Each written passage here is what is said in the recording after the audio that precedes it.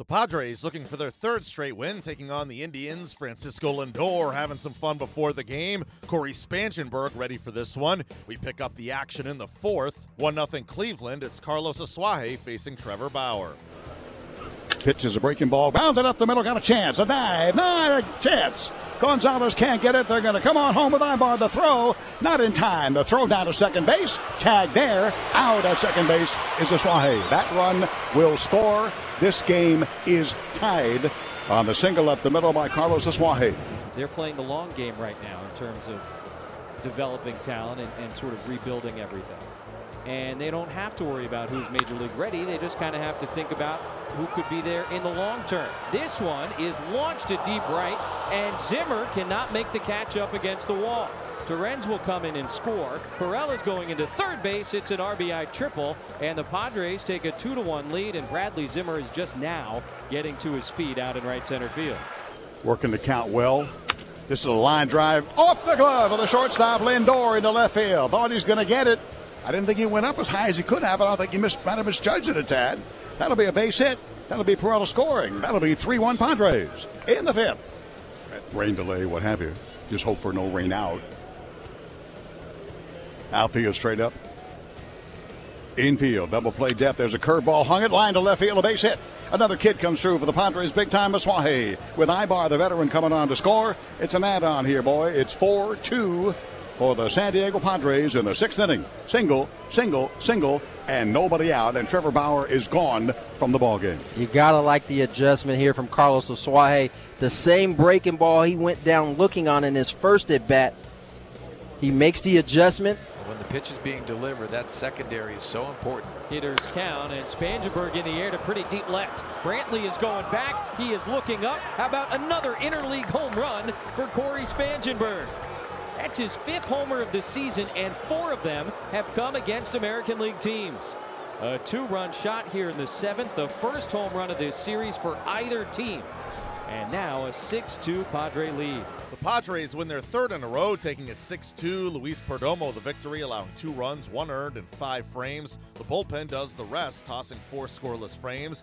Carlos Asuaje with 3 hits and 2 RBIs. Eric Ibar 2 hits and scores twice. Manager Andy Green spoke after. Yeah, I thought he was in battle mode most of the day. The fifth inning there, it was good to see him kind of get into traffic, guys on the bases, and work his way out with a key double play to Encarnacion there. That's a pitch or an at-bat that's eluded him. Balsley went to the mound. Darren did a nice job kind of settling him and talking him through how to get the ground ball, and did a nice job there. I felt at that point in time like he'd worked hard through those 5 innings, but I thought overall, it was a good day for him. I think he's got more in him than he had. I think probably the pitch that got him in the most trouble today, nobody thinks much about, but he tried a 1-2 slider to Gonzalez there in the strike zone, which is not a pitch you want to throw him at that point in time.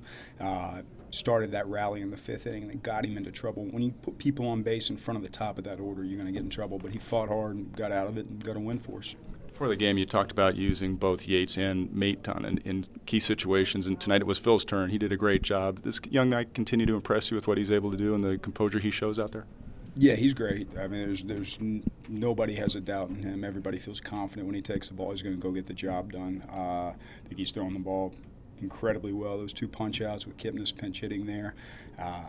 Top of the zone fastballs, exploding, getting strikeouts, and then comes back out the next inning and works through another inning for us and lets Yates stay down to be available tomorrow. So it's a nice balance with those guys. If you got to go to the pen in the 5th inning when you still got pieces to use tomorrow that you feel good about after going to the pen after 2 days in a row, it's a nice thing to have. In the middle part of the ball game, every time they scored, you guys were able to come back and answer. How important was that for you guys tonight? It's big. It's been tough for us at times this year to do that. I thought you look at the bottom of the order, and Carlos Asuaje had good at-bats all day long. Jose Perella continues to crush baseballs, and he looks really good.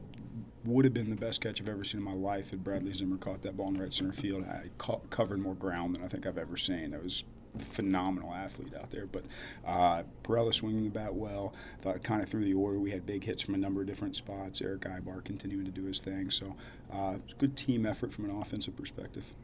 Good to see Will get a hit. Yeah, I think Will's going to feel really good about that. Breathe a little bit. He's been grinding hard. He hit the ball hard a couple at-bats before that. I think the line drive that Brantley ran down in the outfield there down the left field line.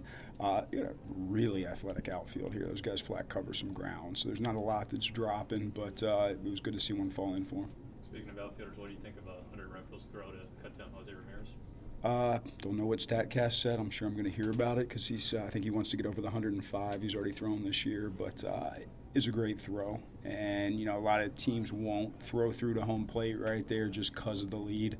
I've always been of the persuasion if you got a tool, use it. And he's got a tool and he can flat throw the baseball. And it was a great throw. A good play by Luis Torrens, who did a great job behind the dish again. Come in, catch Perdomo, work through a veteran lineup. He did a really nice job.